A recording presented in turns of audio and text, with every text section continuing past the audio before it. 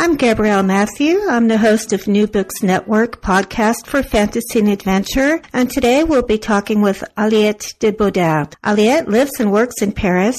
She is the author of the critically acclaimed Obsidian and Blood trilogy of Aztec noir fantasies, as well as numerous short stories, which have garnered her 2 Nebula Awards, a Locus Award, and 2 British Science Fiction Association Awards. Her space opera books include The Citadel of Weeping Pearls, a book set in the same universe as her Vietnamese science fiction Anna Red Station Drifting. Recent works include The House of Shattered Wings, which came out in 2015. That novel is set in a turn-of-the-century Paris devastated by a magical war. Today we'll be talking about the standalone sequel, The House of Binding Thorns, which is going to appear on the market on April 7th. So I have some questions. Aliette has graciously agreed to talk with us today. My first question is that I've noted you have a distinct writing style, which uses fresh and poetic metaphors. And in fact, I have a sample from the first book, The House of Shattered Wings. I'll read that out loud. The brown iris had disappeared. They were white through and through, the color and harshness of seagull feathers. I thought that was very apt and original, and I was wondering, how do you get your images? Do you carry a notebook with you to jot down things that you see?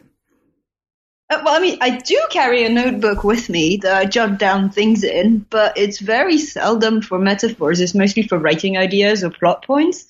So I don't really know.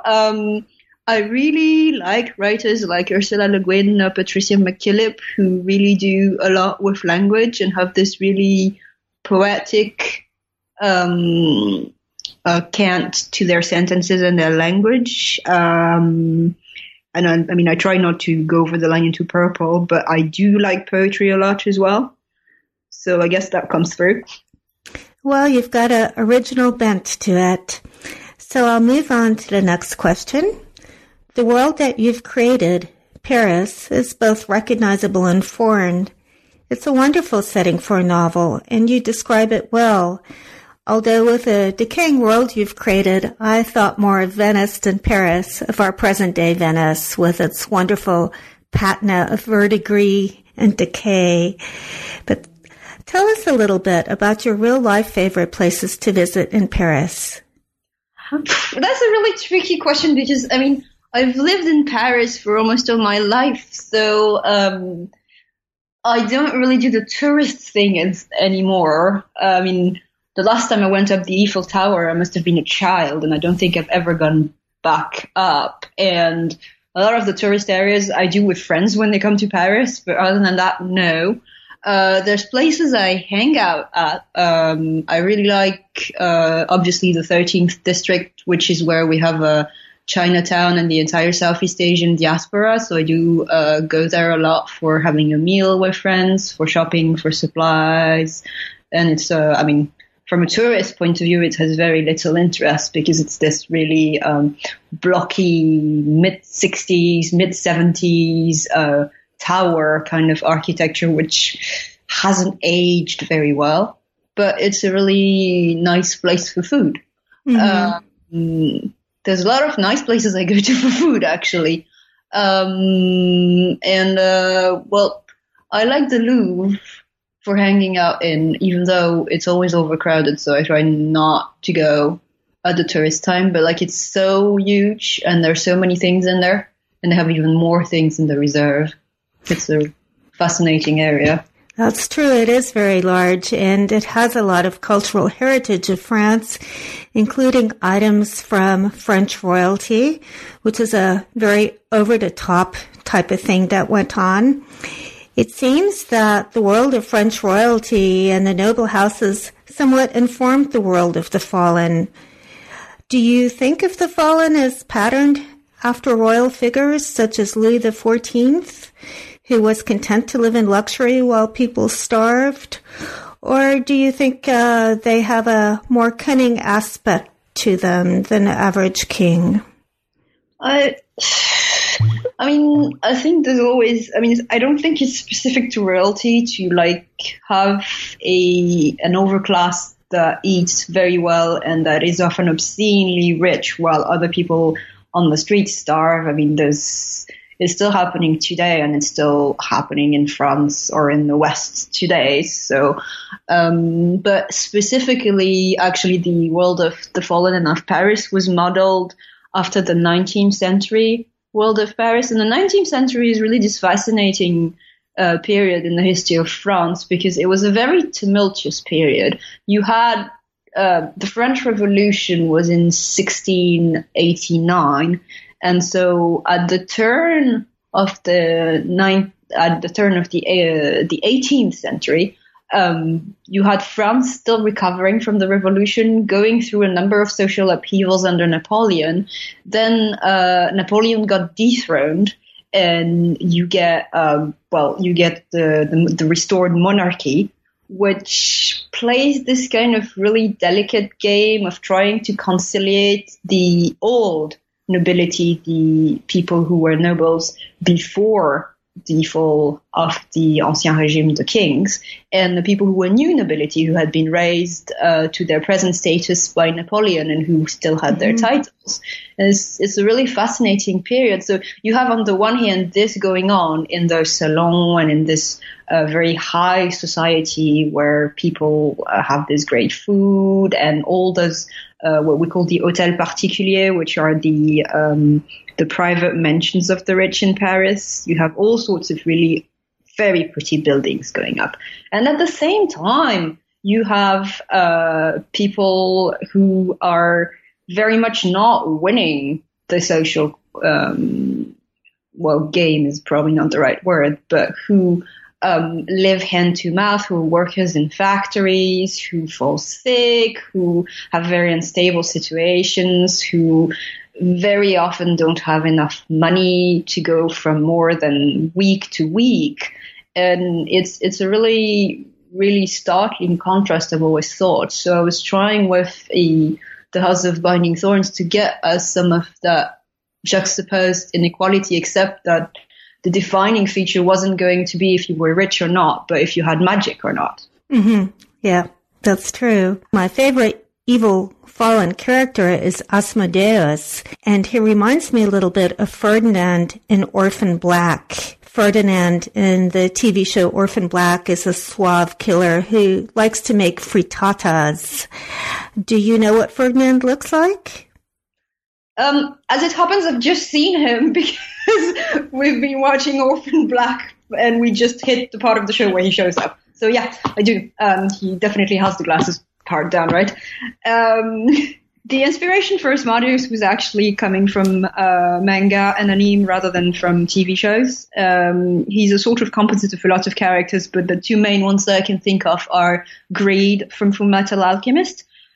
Greed is he's a supernatural being called a homunculus who basically gets summoned into a human body, and his defining characteristic is that he likes what he has, and he likes to accumulate things, and he likes to accumulate people as well.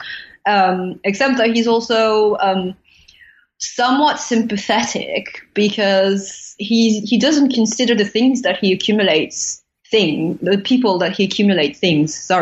He cares about their well-being. He wants to see them happy, and he's terribly, terribly upset when somebody tries to harm them or steal them away from him. And I found that a fascinating idea. And the other character that I really like is, again, maybe not the right word, but is Sebastian from Black Butler. Sebastian is a demon who's summoned again into a human body by a kid, Ciel. Phantom Hive, and who basically agrees to serve Ciel for a period of time, and then he gets Ciel's soul. And he's this very suave and sarcastic person who's got a completely different sense of morality, which mostly includes, I have to kill people, that doesn't really matter, but I will do anything for my master.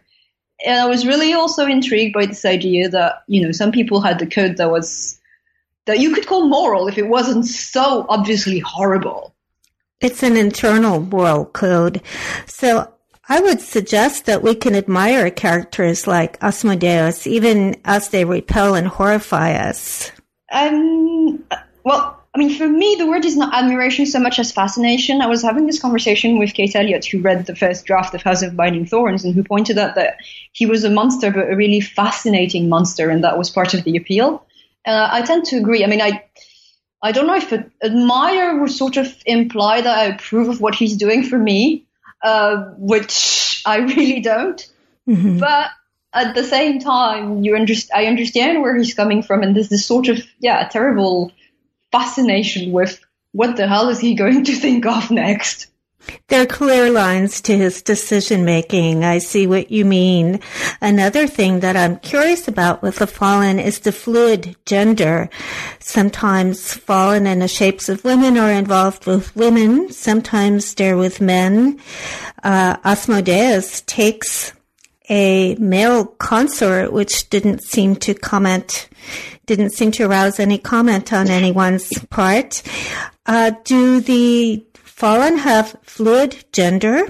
Not in the sense where, not in the sense that we use fluid gender today. My idea with the Fallen was that, they're fallen angels, so of course angels in the heavens don't actually have a gender or anything that would approximate that. However, when they come down to Earth, they acquire human shape, and gender was part of, I guess, an attempt to conform to what is expected of them. But at the same time, they're so powerful that they don't really have to give a damn about what people think. I have yet to write a completely gender fluid Fallen. I would like to do that, but it would be different. Mm-hmm. As it stands right now, they definitely seem to have their preferences in the gender of the lovers they take. Yes, they do. Well, moving on, the Vietnamese descendants, who are called Annamite, mostly in your book, they have their own areas of the city where they struggle away from the houses of the fallen. I know you mentioned before there are certain neighborhoods of Paris that you like to go to for the food and their Asian areas. I guess I'd like to hear a little bit about your own upbringing in Paris and whether you ever felt marginalized. No. Well, I went to a Catholic school in the 17th district where, let me put it that way. The next most exotic person was a white Jewish boy who probably didn't have it very funny either. But I got comments that range from, where do you come from? Where do you really come from? Where do your parents come from? To, you're a dirty chink and you're not ever going to amount to anything. So that was interesting. Yes. But growing up, I was certainly very much aware that there was people who were from France and people who were not from France. And it didn't seem to really matter that I had spent 99.9% of my life in France. I was just going to walk into a room and people would be, oh, you're not French. Mm-hmm. And it was somehow written all over my face. And I was like, right, thank you. Which is, we were comparing it with Zhang Zhou, and it's actually she had a very different experience because she grew up in Malaysia where she was, in a different situation. But, it certainly, gives me a very weird kind of dissociation. But it also, the interesting thing that it gives me, I think, is that, I was also very much aware that, you did some things in France when you did them the French way, and then you did other things when I was with my maternal family. So eating rice at every meal was something that you did when you were with the Vietnamese. And in fact, I was a bit horrified to learn that actual French people boiled their rice. I was like, okay, this is not going to turn out good. But because it's a different sort of rice, mm-hmm. don't cook it the same way. And you put butter in it, which you would never do in Vietnam because massive dairy intolerances. And I think I obviously don't want to say that my entire background has been geared towards writing fantasy or anything, but I think it's certainly been interesting to have this really deep understanding that different cultures have different ways of looking at the world and different things that they do. Because one of the things that I've seen very often in genre, and especially out of genre, is that when you have different cultures, they all feel the same, because the people who write them don't actually stop to think that not everyone does the little things the same way. So in Vietnam, if you have a meal, the eldest person orders for everyone, and then people share the dishes, which is not what happens when you go to a Western restaurant. By and large, people tend to order a single dish for themselves, and there's very little sharing. Mm-hmm. Try that in Vietnam, and my grandmother will kill you. And there's the big things as well, which is I was always taught that you should try to be measured in what you do, and that you have to try a balance in all things. And in general, it's the golden mean. I don't know what the term is for it in English, but anyway, it's a very Confucian idea that you shouldn't be too much of a thing, whereas the equivalent Western idea tends to be more towards the you should be, for instance, all love if we're talking about Catholic ideals. So and that in turn informs the way that people see the world. So if you don't get that right, both the little and the big things, then all your different cultures are just going to feel as though they just put on little costumes for the time of the novel, but they're not going to reflect what really happens when you have different people from different backgrounds interacting. I know exactly what you mean. About a month ago, I was finishing up a science fiction novel, which was actually quite entertaining. It was written by a male author, and he had a female protagonist. And I liked the fact that he had a strong female, but there was absolutely nothing except her name to suggest that she was female. I wanted to say, hey, nice try, but it's not a very well-rounded portrayal. Yes, my husband calls them somewhat crudely men with boobs. Oh, yeah. Yeah, exactly. And even then. Well, speaking about cooking, I know that you sometimes post about cooking on social media, too. And I especially like the scene in your novel where someone was rewarded by a bottle of diluted fish sauce. It was touching. It was a reminder of the culture that he left behind. And just wondered, you must like to cook and you must like to eat, it sounds like. Yeah, I've always liked to eat, and my family, both sides of the family growing up, always put a great insistence on how important food was. And, you know, there's food as in preparing the food, and then there's food as in consuming the food with people, relatives and friends, which, again, is a slightly different experience. I wasn't very good on the preparing the food until I hit about 24, 25, and I realized that my husband was a decent cook, but he certainly wasn't going to be the one who was going to cook the Vietnamese dishes that my mum cooked for me when I was little. So it's like, oh, right, I might need to do something about that. So I tried to get taught by my grandmother and my mum, which is a very frustrating experience to be doing when you're 25, because their entire cooking advice was, you put a little of this and a little of that. And I was like, but how do you know if the dipping sauce is mixed just right? And they're like, well, you just look at it. That's right.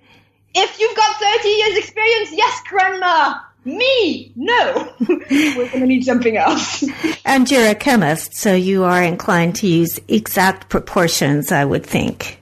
Oh, I'm not a chemist. I'm a computer engineer. Oh, I'm sorry. I must have gotten mixed up seeing something about you working in a lab. Oh, yeah, no, I may have worked in a lab, but it was a computer lab, so it was mostly lots of really big machines doing computations, but I know I've never actually, my husband worked in the lab, but I've never done that. Well, another element of Asian culture is five elements theory. I'm a little bit familiar with that myself. I happen to have a master's in traditional Chinese medicine, and it was nice to see it alluded to in a book. It seems to inform the magic of your character, Philippe. And I wondered how you had become interested in the theory and wanted to know some of your ideas about how it becomes available as magic.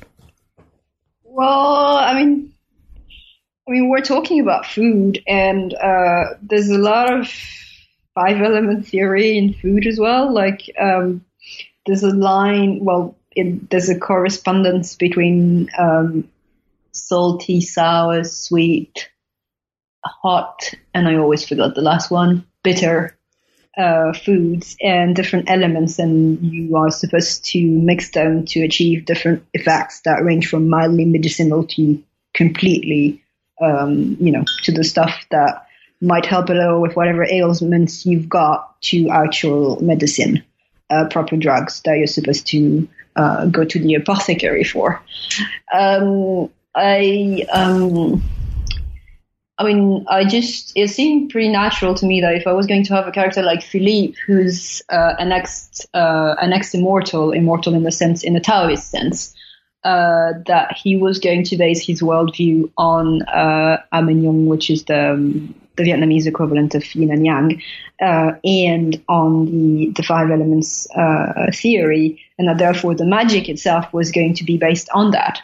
As it happens, at the time I was actually having a role-playing game with a couple of friends, and I was playing a Chinese character who was doing magic with the 5 elements, so that also helped a little with thinking of what you could do with a system like that. I didn't actually reuse the system from the role-playing game because it was designed to make magic extremely difficult to cast, and that's not what I wanted for his character. Mm-hmm. I made magic extremely difficult to cast for him, mostly because he never had what he needed at hand, not because he didn't have the skills.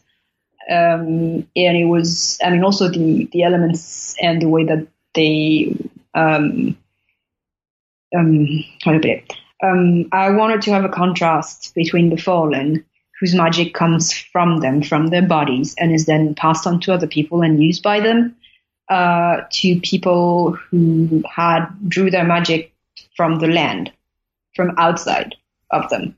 So you have actually a pretty clear contrast between people like Philippe, who are mortal but who rise to be immortals, and they rise through knowledge. And you have the fallen, who are ageless, possibly immortal, who knows. No one's actually found the fallen who died of old age, and who gain their powers because they lose their memories. Speaking of the fallen, there was one sentence, and it said that they were on earth to redeem themselves. But that sentence was said by a priest who was off the scene, and it was unclear how much truth there was in that. Are the fallen here to redeem themselves? Because they don't seem to be doing a very good job of it. Well, your guess is as good as mine. One of the things that I also wanted to do was, I don't happen to think that because you have fallen angel on earth that would necessarily obviate the need for faith and the existence of an organized religion. And one of the ways in which I avoided that problem was to make them amnesiac. So, the fallen then just not going to be able to tell you much about the existence of God or anything. It's implied and it's what's told, but it's not like they were giving an operating manual. So each of them reacts in a very different way. It's a very peculiar knowledge to be told that you fell from the grace of God and that you might or might not be able to redeem yourself. I guess it's to some extent what humans also get told. But with the fallen, it takes on a particular edge. It's not so much that most of them aren't out to redeem themselves as the fact that, I guess that personally I think that I'm extremely skeptical of people who remain good after having immense power. I just think that most of them would turn out to be extremely selfish and extremely interested in their own petty things rather than actually using them for good. I'm not saying there wouldn't be fallen who use their powers for good. I think that they can be, totally. But I think most of them would be like humans, really, which is not terribly good at it. Power is a corrupting influence because once you have it, obviously you want to keep in power, even if your stated goal is just to protect those who are now following you. And that, of course, allows you to do some cruel and dangerous things in the name of the house, which is what happens in the novels. And there is torture in the novels too. Now, you had some good torture scenes, and thank you for not being too graphic, just graphic enough in those torture scenes. But one thing that struck me, you're a mother of 2 children yourself, and this is probably the first novel I've read where a woman being in labor and being under extreme duress actually read like a torture scene itself. Would you like to comment on that? Well, I'm glad that worked out, because that was exactly the intention. I've always been, I don't know if mildly amused is the term, mildly irritated, I guess, that there's a lot of parts of the human experience that, especially media, but sometimes fiction, completely shy away from. In particular, most of us are more likely to give birth than to be tortured. And we're also in the 19th century, you were certainly more likely to die of childbirth than to, say, die in wars or anything like that. Well, there's obviously a lot of reasons, notably that the medicine was extremely poor and the hygiene was also extremely poor. But I kind of felt like that wasn't fair, that there was never any mothers around or any pregnant women, and that when there were pregnant women, birth scenes seemed to be eluded, even while there were really graphic torture scenes. I was like, hey, come on, I gave birth. That wasn't pleasant enough. I'm pretty sure I could do a scene where that really comes across. So that's where we got to. And it actually turned out to be really, really difficult to have a birth scene where having the main characters in a lot of pain was not a problem, because birth tends to be painful. And before epidural, it was even more painful. But I wanted complications for the birth, and it was really hard to come up with complications that wouldn't end with the main character dead at the end of the scene, given the state of the medicine. Because it turns out that when you have no antibiotics and very rudimentary medicine, you pretty much have to let nature take its course, and it's not very pretty if something does go wrong. I researched a lot about postpartum hemorrhages, for instance, and I was like, oh, well, if this happens, she's dead. Going on to water, I did notice that in the Aztec World series, there was a water world, and there's one here as well. So it seems to be a recurring motif in your novels. I just wondered, are you a water sign astrologically? In the Western zodiac, I literally have no idea. In the Vietnamese zodiac, yes, I'm a water dog, a young water dog. I think, though, that it's more a coincidence. Well, I think it's more coincidence than anything else, but of course I can't be sure. But there was a water world in the Aztec books because, most of the Aztec stuff was happening on an island.